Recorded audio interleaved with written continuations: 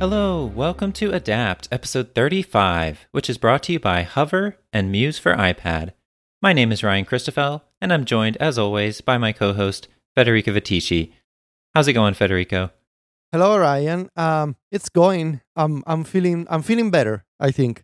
The review has moved along. I finished writing finally.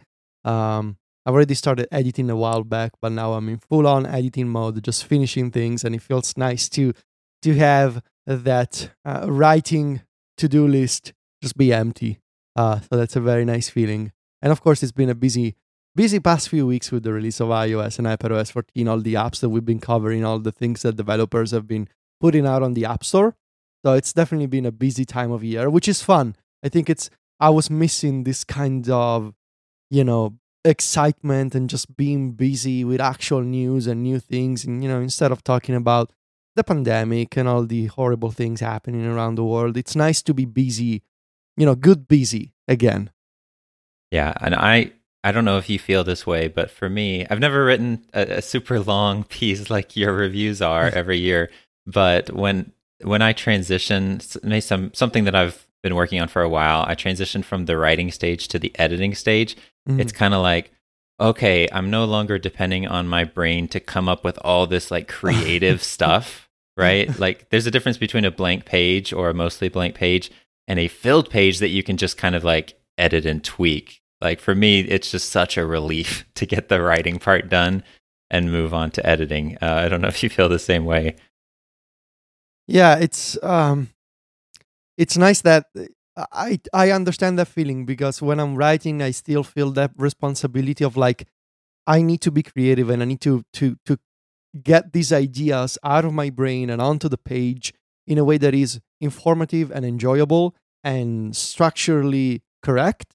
And it feels nice to just take a step back and say, okay, now that all the work has actually been done, I just need to refine it and polish it and make it as elegant as possible for MacStories.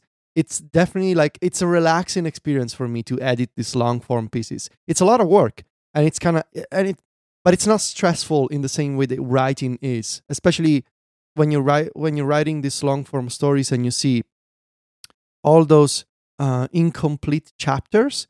It really feels kind of daunting at the beginning. So to be at the end of that process and be like, okay, now I just need to reread this a bunch of times and take the screenshots and all that, it feels very good. Yeah, I'm sure it does. That's fantastic. I'm excited, especially for you. When you write the last sentence of the conclusion. That's when you know, okay, my work here is basically done. And I don't know, I'm really happy with I can say right now, it's not a short review. I was imagining it to be a short review. Shocker. I know, but I think it feels lighter than in previous years, even though the word count is kind of high. It feels easier to get through. It's not as, I always mention the iOS 11 review. That's when, 75 plus thousand words. And but also, like, it's not the word count, right? It's more, since doing that kind of review, super technical, very detailed in terms of developer frameworks. And that, while I'm proud of the work that I did 3 years ago in terms of trying to understand all those technicalities, I'm really happy that this year's review, even though it's not a short one, it's not 30,000 words, right? It feels lighter because there's more opinion, there's more high-level concepts, and I think it's more enjoyable. So the word count doesn't necessarily matter, because I tend to be happier with my work when it's something detailed that I appreciate, because I almost need to be detailed for myself. But I'm happy when all that detail is accompanied by a lot of discussion, a lot of sharing opinions, sharing ideas, trying to explain why, not necessarily the how of things. So yeah, I'm excited to finish this, and Ryan, you will edit the review. So I'm excited to send you the chapters one by one, and we'll get this thing up on MacStories real soon. Yeah. You're close to the finish line, so that's something to celebrate. Yes. Well, we have other things to talk about today related to iPadOS 14, of course, but not so much the things, some of the things that you're going to cover in your review, but more specific to apps that are available now on the App Store. And I know you're going to have some examples in your review as well. But you and I, since iPadOS 14 is already out, and we have been using beta versions of a bunch of third-party apps that support the specific features of this release for a while. But even since the release, now there's a whole bunch more that are on the App Store that we're able to try. Some developers, they released maybe one version of their iOS and iPadOS 14 update, and then they've released another version, kind of adding even more. And so we've gotten a much better idea of kind of how some of the new features Apple has built and new tools they've given developers are starting to be adopted by apps and what that's looking like. Sometimes in expected ways and sometimes in unexpected ways, as we'll talk about. And so we today wanted to cover some of those specific apps and highlight really what seemed like two of the biggest features of iPadOS 14, particularly that are unique to iPadOS 14 versus iOS 14. So we're not going to talk about widgets today. Widgets are certainly the biggest feature of this release.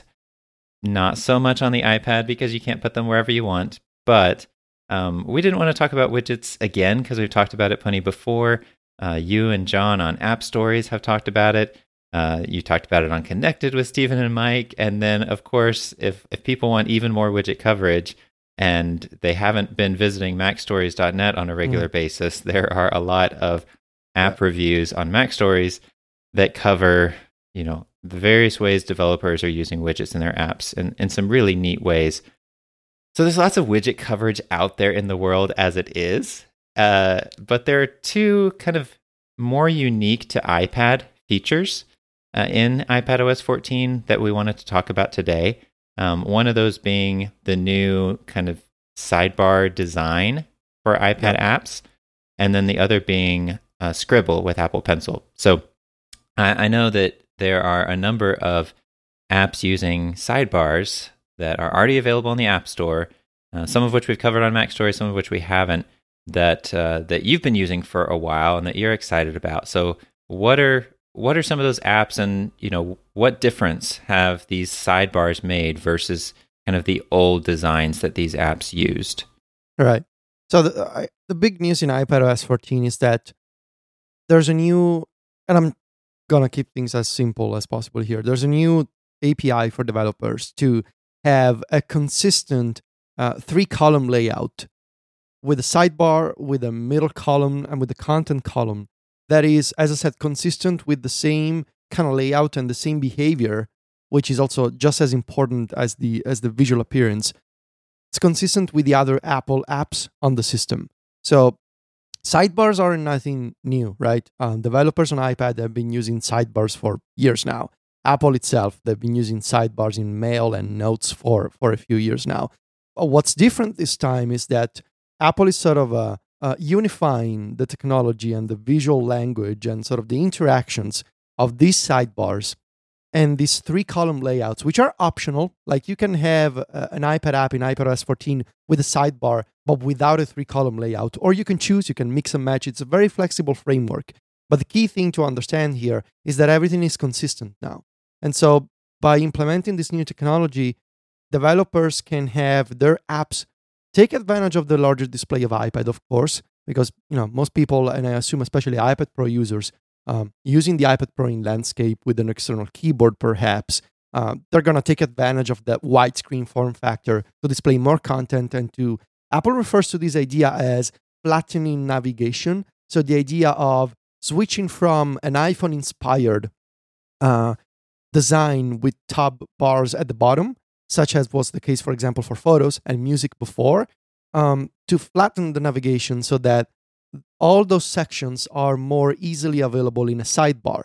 So it's this new way of designing and laying out apps on iPad that I think it's really the key concept here. Apple is saying, for years now, we have primarily based our application design on iPad on the same concepts and the same interactions as on the iPhone, but maybe there's a better way to take advantage of the iPad's display. And the other thing that this is actually, all these are concepts and sort of high level themes that I discuss in my review. And the idea, which shouldn't be surprising for Apple in 2020, is how can we design something? How can we set this new path for developers to follow and implement these new UI conventions on iPad in a way that that new interface can be used both via touch with your finger and with the pointer at the same time. So this sort of new trend of Apple designing new interfaces, especially for iPad, keeping in mind that the iPad supports multiple input methods. We saw something along the same lines last year with context menus. In iPadOS 13, we got these new tap and hold menus that they were just an easier way for you to access contextual actions for apps. And at the time, last year, they only supported touch. But then when the pointer came out and when the Magic Keyboard came out, we saw how those context menus were able to gracefully scale from a touch interaction to a pointer interaction. So if you're using your finger, you just tap and hold. But if you're using the pointer, you can just right-click on the trackpad. So sidebars and multi-column layouts follow along the same lines. They follow the same principles in that you can totally use an iPad app with a sidebar and multi-column via touch, and you can use swipes and there's buttons to close and dismiss the sidebar, and you can use drag and drop, but also you can use your trackpad to interact with these sidebars. And it's just so easy to go with using the pointer from the middle column, go to the sidebar, switch sections, or maybe just swipe with 2 fingers on the trackpad to dismiss these panels and these columns. So it's a new way of designing experiences for iPad while taking into consideration the fact that this device supports multiple input methods. And sidebars and multi-column layouts, they show that Apple is very much aware of this necessity right now. So this is sort of to give you some context on sidebars and multi-column. What you should know is this is nothing new. Conceptually speaking, you probably have seen sidebars before. What is new this year is that the framework is entirely new and consistent. So all the apps that we're going to talk about, they will have like the same underlying look and interaction, like the sidebar has a button in the top left and there's it behaves in a certain way when you're using split view and all of that. But also developers have a lot of freedom when it comes to customize that experience. So maybe they can use different colors. Maybe they can use different behaviors for multitasking. Maybe they can use different accessories in the sidebar. And by accessories, I mean things like buttons that expand and collapse certain sections, or checkboxes, or colored symbols, which are also new this year. So it's a new framework. It brings consistency, but at the same time, it also offers a lot of flexibility to developers. And so starting from that, I wanted to just cover a few examples of sort of the standout apps that have implemented sidebars and multi-column layouts. And I would like to start with Leer. So Leer is an RSS reader that's been around for a while, and there's a new version of Leer on the App Store, which is a separate purchase from the old one, which has been around for years. And so the developer of Leer has been doing really amazing work over the years, and now they've decided to put out a new separate version. And this new version of Leer is really an exceptional example of how you can take advantage of the widescreen form factor of iPad, while also being mindful, I should have mentioned this a few minutes ago, being mindful of the fact that this experience, this iPad experience, can also be ported to the Mac more easily now, thanks to the updated version of Catalyst, and also with the fact that Apple Silicon Macs are coming out shortly, I guess, and they will offer support for running iPad apps unmodified on the Mac. And Leer, what the developer has done, Leer is now using a sidebar and a 3-column layout to allow you to switch between your RSS sources, your feeds, your folders, reading articles, and then clicking on a specific article to read it. What's really nice here is that the sidebar in Leer has been customized and custom tailored to the experience. So you'll see colored symbols, you'll see the ability to expand and collapse certain sections. One of my favorite features of Leer is the fact that in addition to the standard stuff that you may expect from an RSS reader, like browsing by folder and allowing you to click on individual subscriptions, It also comes with sections such as authors and column feeds. Column feeds is a really interesting idea in that you can have like a single overview of your low volume subscriptions. So if you want to, maybe you subscribe to The Verge and TechCrunch and these high volume websites, but at the same time, you also subscribe to indie blogs and smaller publications that don't publish as frequently. And column feeds allows you to drill into that and say, just show me the low volume stuff that I may have missed. And that's a section in the sidebar that you can collapse. Same with authors. One of the other features of Lear is that it scans your articles and looks for the names of the authors of the articles that you have. And it allows you to browse your subscriptions by author. So say, I want to see all the things that John Gruber has published, or maybe I want to see all the things that Jason Snell has published. Or maybe Jason Snell publishes things on multiple places, right? Like 6 Scholars and Macworld, give an example. By clicking on the Jason Snell author in the sidebar, you can get all the stories that Jason wrote on multiple websites in a single view, which is a really nice, different way to sort of manage your subscriptions. And what I really appreciate here is that section in the sidebar, you can collapse at any time, you can expand, you can pin your favorite authors to the top. So really lots of different interactions are supported here. And it really does help in speeding up navigation because you have everything available right there in the sidebar. You don't have to use like nested menus or popovers. Like everything is right there. And of course, the 3-column layout, it's fantastic when it comes to managing, right? You have like hundreds of unread stories, just clicking through different folders and switching back and forth. And of course, there's multi-window support on iPad, and you can use drag and drop. Really an amazing example of taking advantage of all these technologies that are exclusive to iPad, pointer control, drag and drop, multi-window, multi-column, sidebar, to craft this kind of modern experience that it makes sense on iPad. It's totally usable on iPad. It supports multiple input methods, but it can also be easily ported to the Mac. So that I would say the Lear is one of my absolutely favorite examples of what does a modern iPad experience look like. I also want to mention GameTrack. So GameTrack is a service and an app that allows you to sort of build a list of video games that you may have played or that you're playing right now or that you want to play in the future. GameTrack, we reviewed a bunch of times on Mac Stories. You can find the links in the show notes. What stands out this year is the fact that the developers took advantage of the new sidebar and the multi-column layout to let you easily browse different sections and browse games in your library on iPad using multiple columns. And specifically, 2 things I want to point out. The customization that the developers applied to sidebars and columns.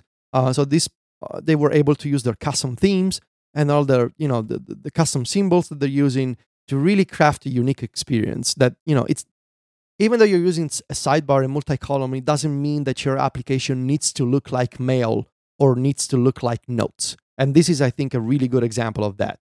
But also, GameTrack is one of the very few iPad apps that supports a 3-column layout in portrait mode. So, as I mentioned before, developers have a lot of flexibility when it comes to using auto layout and similar technologies to say, I want to offer a 3-column layout when my application is in full screen, but if my application is in split view, 3-column layout becomes too narrow, and I want to switch to a 2-column mode instead. And developers have a lot of different ways to implement this, a lot of different behaviors. What happens to the sidebar? What happens to the middle column? And developers have a lot of control there. But very few of them made the decision to support 3-column in full screen in portrait. Because those 3 columns, even on an iPad Pro, they do get kind of narrow and tiny in portrait mode. However, GameTrack supports this. And let me tell you, holding an iPad Pro in portrait, it's totally usable. And it's nice that even if I sort of switch modes on my iPad and I hold it like a book, I think it's super nice to have those 3 columns available even in portrait mode. I want to mention here that the only other built-in app made by Apple that supports 3-column layout in portrait is not what you may expect. It's not Apple Notes, it's not Mail, it's not the calendar, it is voice memos. Of course. Voice memos Voice Memos. It is the only iPad app made by Apple that supports a rich three-column layout, both in landscape and portrait mode. It really is kind of odd, but also kind of amazing at the same time. You know, a lot of people make fun of voice memos in our community. I actually think that voice memos is up there with like notes and calendar in terms of like some of the built-in apps that people use the most. Students, journalists, musicians, of course. Like voice memos is huge with musicians, just to save quick ideas, you know, for a song or whatever. And it doesn't surprise me that actually, like, it surprises me because it's kind of fun, right? It's kind of a fun thing to say, oh, you know what? Voice memos has the best three-column layout support. But also, like, it doesn't surprise me because a lot of people really care about voice memos. So, game, chat, and voice memos, you can rotate your device and you will be able to use the three-column layout in portrait. Couple other examples. John reviewed this one, AnyBuffer. AnyBuffer is a clipboard manager and shelf app for iPhone and iPad that lets you save little bits of text and images and links and sync them between devices. AnyBuffer, this is a good example because it doesn't have a three-column layout. However, it does use a sidebar. And the sidebar here is particularly interesting for three things. One, they're using colored symbols in the sidebar. So you're not forced to use monochrome icons. You can have colored symbols in there and they look very nice.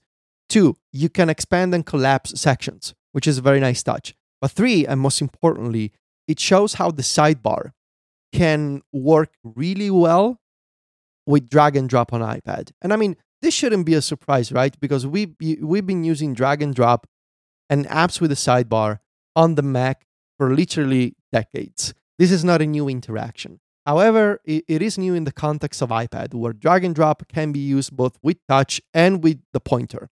And it works really well. Like, you can just pick up a few bits of text or images in AnyBuffer, just drag them into a different shelf. And it's super easy and it's super fast. And there's some examples of Apple apps taking advantage of this as well in iPadOS 14. For example, in music, right? Music has switched from a top bar layout to a sidebar layout in iPadOS 14. And because of this, the sidebar can show you more sections at a time. And one of those sections is your playlists section, which means that now in music for iPadOS 14, you can pick up any song from anywhere and use drag and drop to instantly drag it into a playlist. You don't have to use the context menu and say, share, add to playlist. You can just pick it up, drag it into the sidebar, and you've added a song to a playlist. And same with photos. Photos is also using a sidebar layout now, which means you can pick up a photo, drag it into the sidebar, and save it into an album. So this sort of it's not just a sidebar. It's the combination of all the things that the iPad has become over the years, sort of coming together in iPadOS 14, working together. And so you have things like multi-column, multi-window, drag and drop, and sidebar, and it creates this new kind of consistent experience that I find really powerful and really empowering in terms of being able to work more efficiently and more quickly. So, and I also want to mention Good Task. We've covered Good Task on this show and Mac Stories before. Fantastic reminders client for power users. It's using a native sidebar now, as well as a three-column layout, which Reminders doesn't use. So you can have a really custom sidebar with all your custom shortcuts and custom smart lists. And then you can dig in, you can open a list, and then you can click on a list, and an individual reminder opens in a third column on the right. So another really great example of how a task manager can take advantage of sidebars and multi-column to speed up navigation and to let you more easily switch between different projects, different lists, and all that. So my takeaway, I guess, this year is, which is, again, all of these themes I get into more detail in my review. The idea of the iPad having grown over the years into a different type of experience from the iPhone. And with sidebars and multi-column, Apple is sort of finalizing that journey in a way and saying, yeah, this is a different device from the iPhone. Like, some of the interactions are the same, but the experience is different. And now with the native sidebar and native multi-column support, all developers can take advantage of this. It's not just a thing that is exclusive to Notes and Mail. Now everybody can do this. Yeah, I love the examples that you gave because they do show all the different dimensions that are available here. And it's amazing to me that it's iPadOS 14 and this is happening, but we had these features in certain apps in Mail and Notes, like you just said, all the way back in iOS 10. And I've loved using them ever since then. Like I've had, the 3-column layout in Mail and Notes, and as I've talked about before, that's one of the things that has kept me on the 12.9-inch iPad Pro before.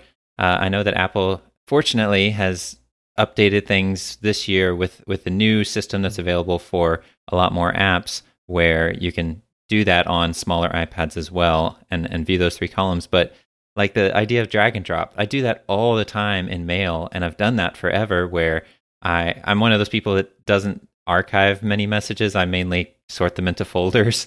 And one of the nice things about Mail is that you can pick up certain messages from, your inbox, drag them over to the sidebar where all your different folders and mailboxes are. And it has this special animation where when you're holding those messages over a particular mailbox that you want to drop them into, then the messages turn into these little envelopes. There, you see this envelope, and it's just such a delightful thing that sometimes I'm like, oh, well, I need to move this message real quick, and I'll maybe swipe to move it with a swipe gesture. But then I'm like, oh no, I want to drag and drop it so I can see that little Mail animation. It's one of the nice, delightful touches of using an iPad is that you can interact with these things directly, and you get these nice animations in certain areas as well. And so that's something that I hope that we'll see more developers adopt is kind of custom drop animations for when you're going to drop items into a particular folder or whatever the case may be in the sidebar. I want to talk about some apps that use Scribble, which is a big surprise to me. I didn't think I was going to be excited about Scribble this year, but that has changed now that I've tried certain third-party apps. Before I get into those apps, though, let me thank our first sponsor. This episode is brought to you by Hover, one of Relay FM's longest-running sponsors. When you have that one big idea, where do you go? Well, your business starts with a domain name.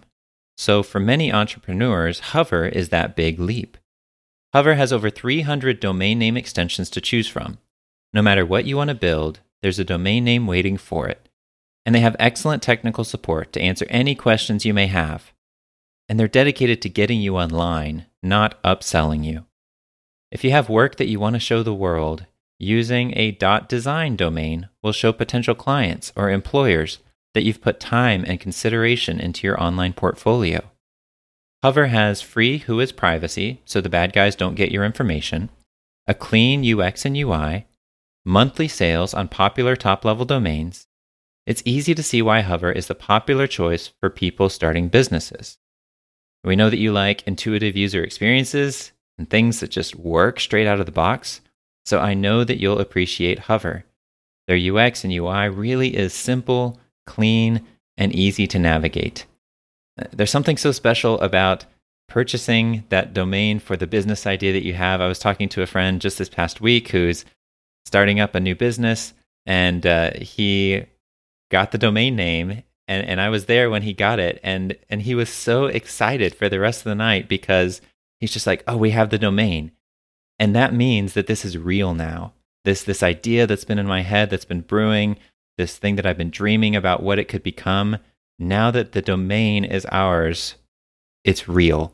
And that's kind of the special thing about Hover, is that you sign up, you get your domain, and you don't have to worry about it after that.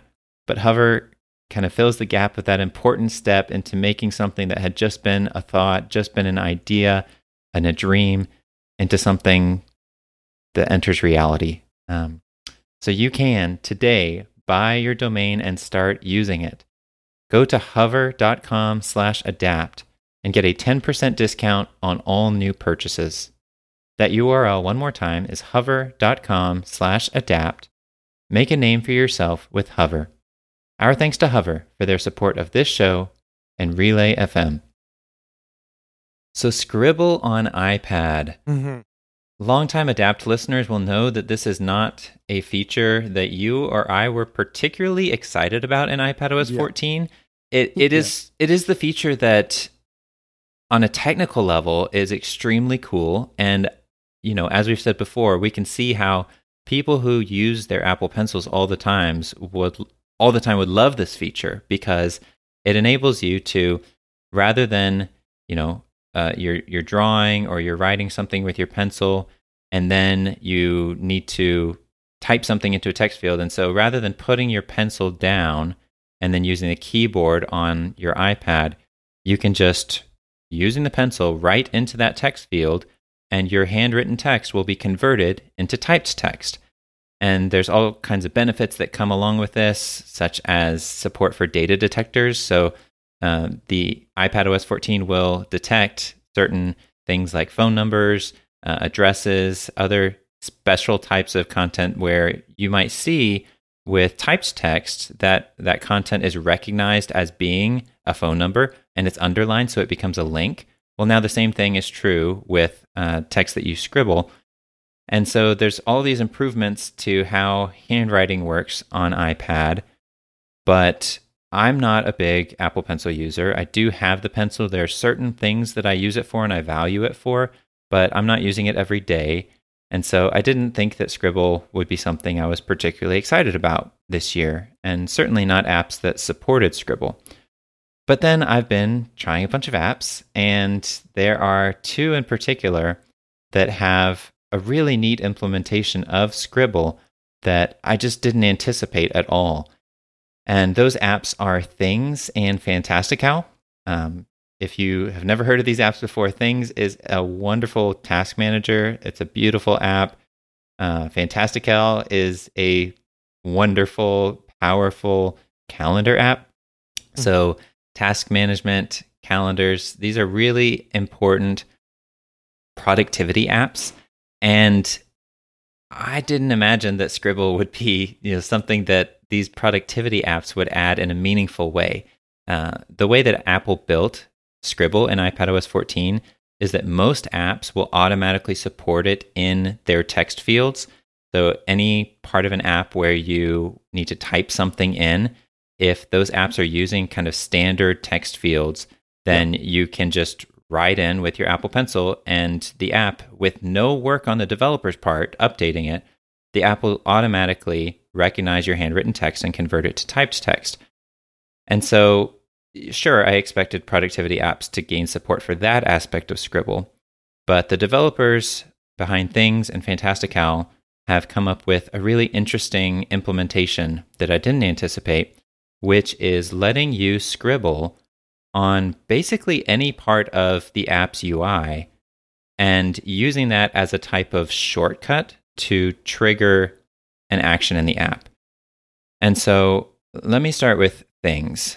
Things is the first app that I saw that did this. And what they do is, it's a task manager. You've got your various areas of work. You've got your projects, different lists, like your today list, your upcoming list. And in any open space of the UI, you can scribble with your pencil. You don't have to hit any buttons first. You don't have to do anything. Just pick up your pencil and draw on any open area of the UI, and Things will recognize that you're handwriting something. And so you'll see your handwriting show up on screen on the app. And then what it will do is it will take that handwritten text and convert it into typed text inside of a new task field. So it automatically loads a task creation box where you're adding a new task to whatever list you're viewing at that time. And it takes your handwritten text and turns it into typed text to create a new task. And so what's nice about this is that it saves the extra step of pressing the little plus button in the corner that opens the task creation field. You don't have to do that. You don't have to write precisely inside of a text field inside of that task creation box. I mean, one of the nice things that that Apple has done with Scribble is that it understands that people are a little sloppy in the way that they handwrite, and so it's not like you have to scribble in a very limited area of that text field, like the size of what the typed text will end up being. There's a little kind of liberty in how, as long as you write it somewhere that involves that text field, you don't have to be write really small and be extremely precise. But with things, it's like it takes things even further, where you don't have to write in that text field at all. If you're creating a new task, you can just write wherever you want to on screen. And you don't have to press the plus button to open the new task creation box. You just draw, you just write wherever, wherever you are in the app, whatever you're doing, pick up your pencil and write. And then automatically that task creation box is opened. The thing that you hand wrote is now typed text that you can use as a new task. And it's this really neat just shortcut that essentially puts pencil users on the same level, giving them the same benefits as, let's say, users who have a hardware keyboard attached. That's kind of how I've thought about this, is that, just as Apple really pushes developers to consider how users will interact with the iPad in a variety of ways, with touch, with a hardware keyboard attached, maybe with a trackpad as well, and with the pencil.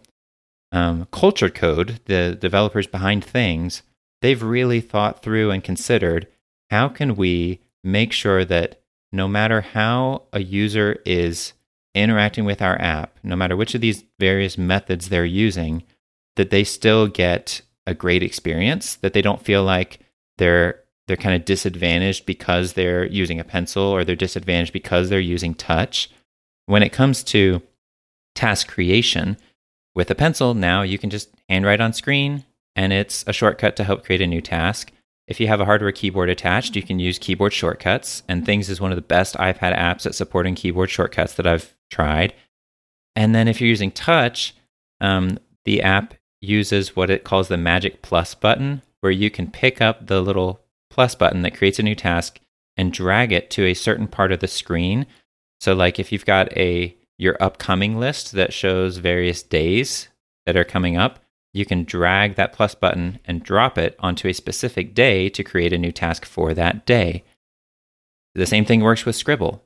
If you want to create a new task on a specific day, or inside of your projects in Things, that the app supports headers, which kind of sort out different sections inside your project. So you can have a Mac Stories project with a writing header, editing header, a Club Mac Stories header, and wherever you scribble, you will create a new task inside that little area of your project. So that header, that section.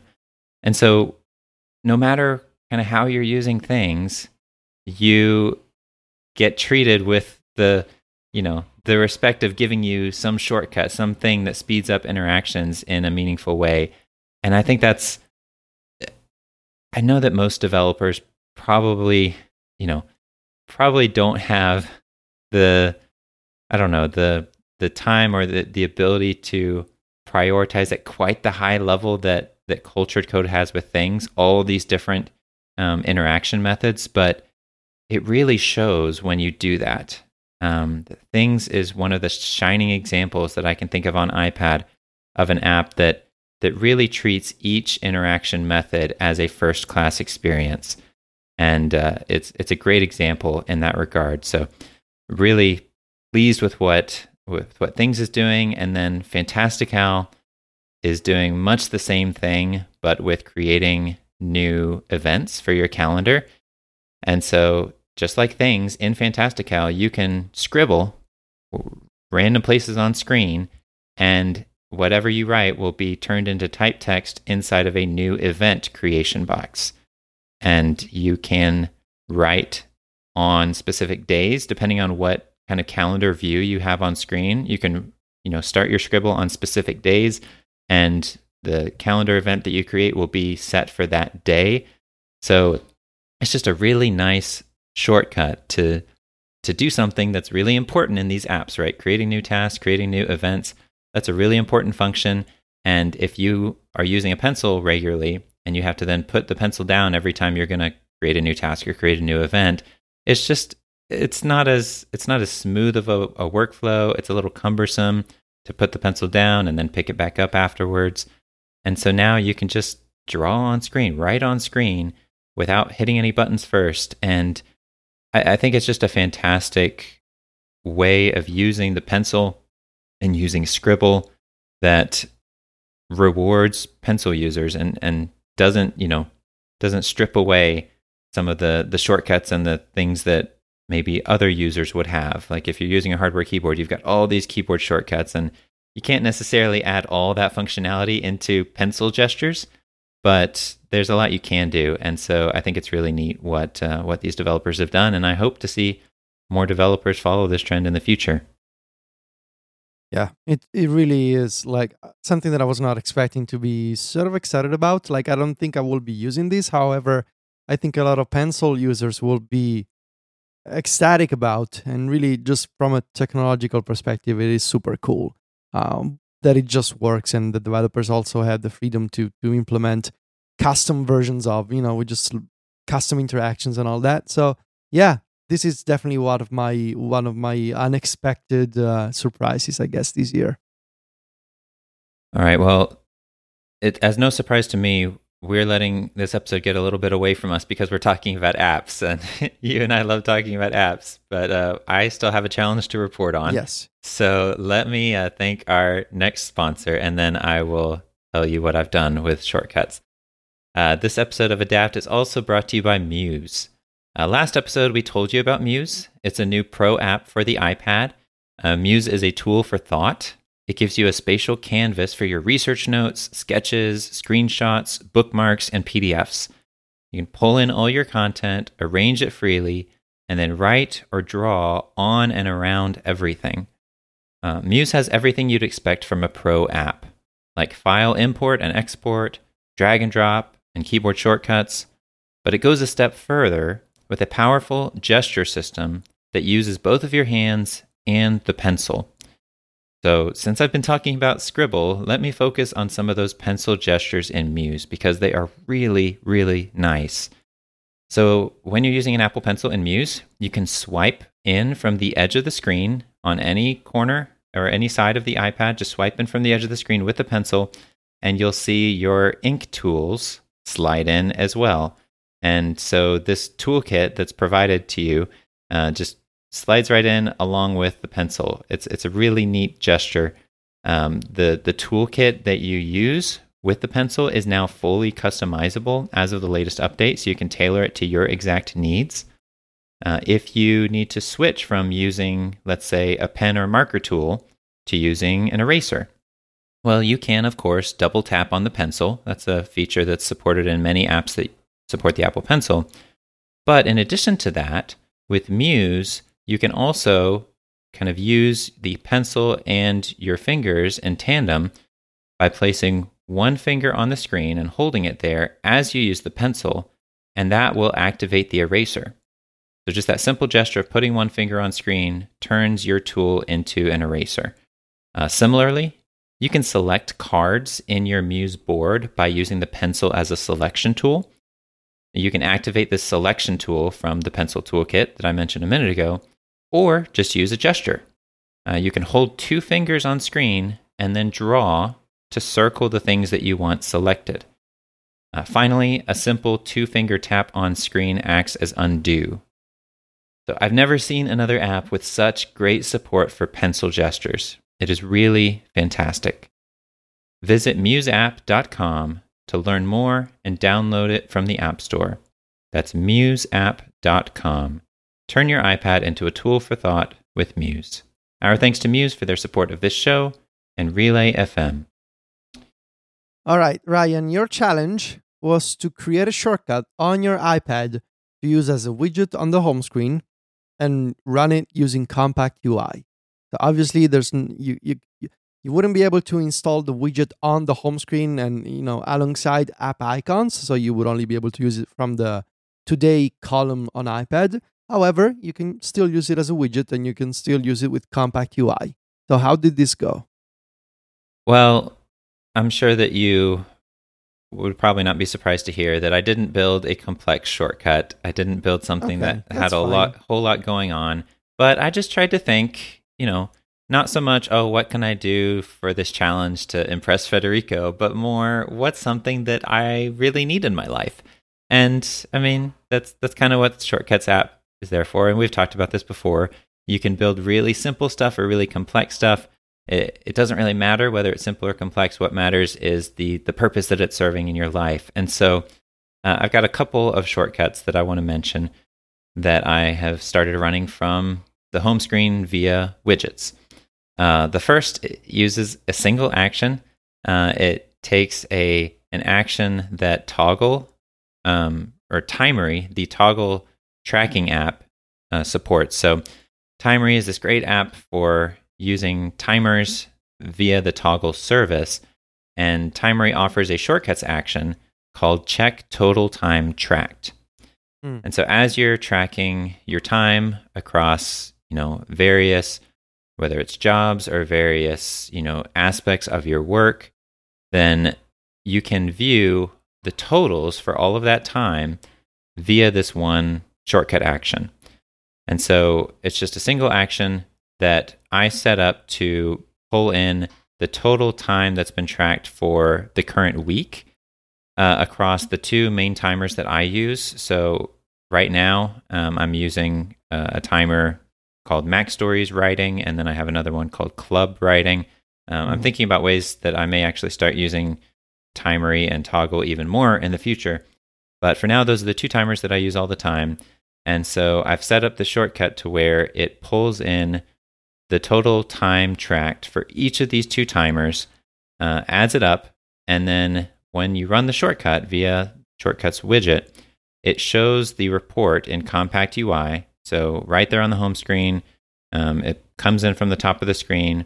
It shows you the total amount of time that's been tracked across these two timers, as well as a breakdown of each of the individual timers and their totals. That's very nice. So those are like projects and tasks? Yeah, so these are projects. I'm not really using the task feature right now. Okay. But I believe you can set it up to filter according to different tasks and different other kind of, depending on how heavy you are into the time tracking game, there's a lot of options that Timery provides for you for configuring the shortcut. And first of all, I love being able to see just in a quick second, how many hours have I worked this week across all these different timers. But then also, it doesn't just show you that. It also shows you the breakdown of, okay, so you've worked 6 hours so far this week. One of those hours was for Club Mac Stories Writing, and then the other 5 hours were for Mac Stories Writing. And it shows it all right there to you. It shows you kind of the colors of the different timers that you've set up. So it's really easy to kind of at a glance see the breakdown. And you don't have to open the full Shortcuts app at all. It runs right there from the home screen via the widget and Compact UI. And it's just a really nice experience. This is a shortcut that I think I've thought in the past about trying something like this, but I never did. And it's something that I'm going to be using a lot in the future. The other shortcut that I built, it uses a couple of actions, but it's not necessarily something I'm going to use long term. So Ulysses is my primary text editor, markdown editor, and Ulysses currently doesn't offer a widget. The way that I use Ulysses is that I have a group, what the app calls groups. It's basically a folder called Inbox, which stores all of my current works in progress. And so within that group, it's everything that I'm working on right now or that I want to be working on. And so a Ulysses widget that showed me what's in the inbox, so I kind of know these are the things I need to be working on, would be really nice. But since that's not there right now, I've created a shortcut that has two actions. The first is it gets the sheets from Ulysses' inbox. So there's a shortcut action that Ulysses offers to get all the sheets from a particular group. So I did that for my inbox. And then I used Toolbox Pro to create a menu item. So that's an action provided by Toolbox Pro, two shortcuts, create a menu item. And putting those two together, what it does is it pulls in the sheets from the inbox, and then it gives them to Toolbox Pro to display in Compact UI the titles of the sheets that are in my inbox currently. So this is the kind of thing that I don't expect to use it, much into the future, because often it might be quicker to just open Ulysses and see, okay, these are the sheets that are in my inbox. But the reason why this is quicker, at least at the moment, is that I usually keep a bunch of different Ulysses windows open. And so depending on which window I used last, it might not open the window that has my inbox visible.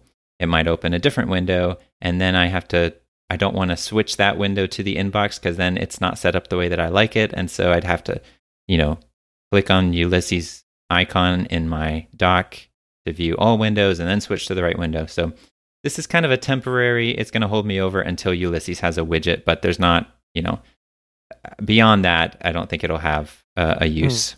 So. No, this is looking pretty good. I only have one correction for you. Okay.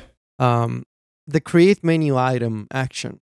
That one alone, you think it's working right now, but this is not what it's supposed to do. Okay. So you're supposed to put a choose from list action after create menu item.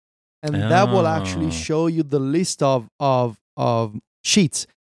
What you're seeing right now is the byproduct of a change in iOS and iPadOS 14, in that if you leave the show when run toggle enabled for the create menu item action, it'll show you this new view with the checkbox for this action as run successfully. But if you look at the title, you will see 3 lines of texts for your sheets, and at the very end, .vcf. That's the workaround that Toolbox Pro is using to create these lists. It's converting those items to contact cards. You're supposed to disable the show when run toggle and then put a choose from list action after create menu item, and then you will see the actual menu. This right here is just a preview of the action. But okay. I mean, it still works for the purpose of show me a list of the sheets in my inbox. But what I'm saying is it could be prettier, and it could actually allow you to choose one of these sheets, and if you want to open it in Ulysses. Okay, gotcha. Because right now you can just see the titles you can choose. Yeah. Yeah. Okay. Well, yeah, that's good to know. It's doing what it's supposed to do for me right now, but it's not working the right way. So it's not optimal. It's not optimal. Yes. I'll make that adjustment. All right. Yeah, I mean, you've done what I wanted, and especially the timer one. It looks really good in Compact UI, and that's the default Compact UI of the app's actions. It's not a custom thing. It's just what it looks like when you enable show when run in Compact UI. This looks really nice, and you can see the custom UI with the colored indicators for the projects and the bigger font. It looks really nice. Yeah, it's a great idea. I'm actually gonna copy this one. Okay. All right. Well, I think because you're working on your review and you're going to be very diligently. We'll both be very busy. The challenge is to finish my review. Exactly. All right. So I'm sure we'll have plenty to talk about related to that next time. But for now, this has been episode 35 of Adapt. I'd like to thank our sponsors for this episode, Hover and Muse. If you want to find show notes for today, you can go to our website, relay.fm/adapt/35. And to follow us online, Federico's on Instagram and Twitter as @Viticci, that's VITICCI, and I'm on Twitter as @IRyanTLDR, IRYANTLDR, and we're both writing at macstories.net. Until next time, say goodbye, Federico. Arrivederci. Bye.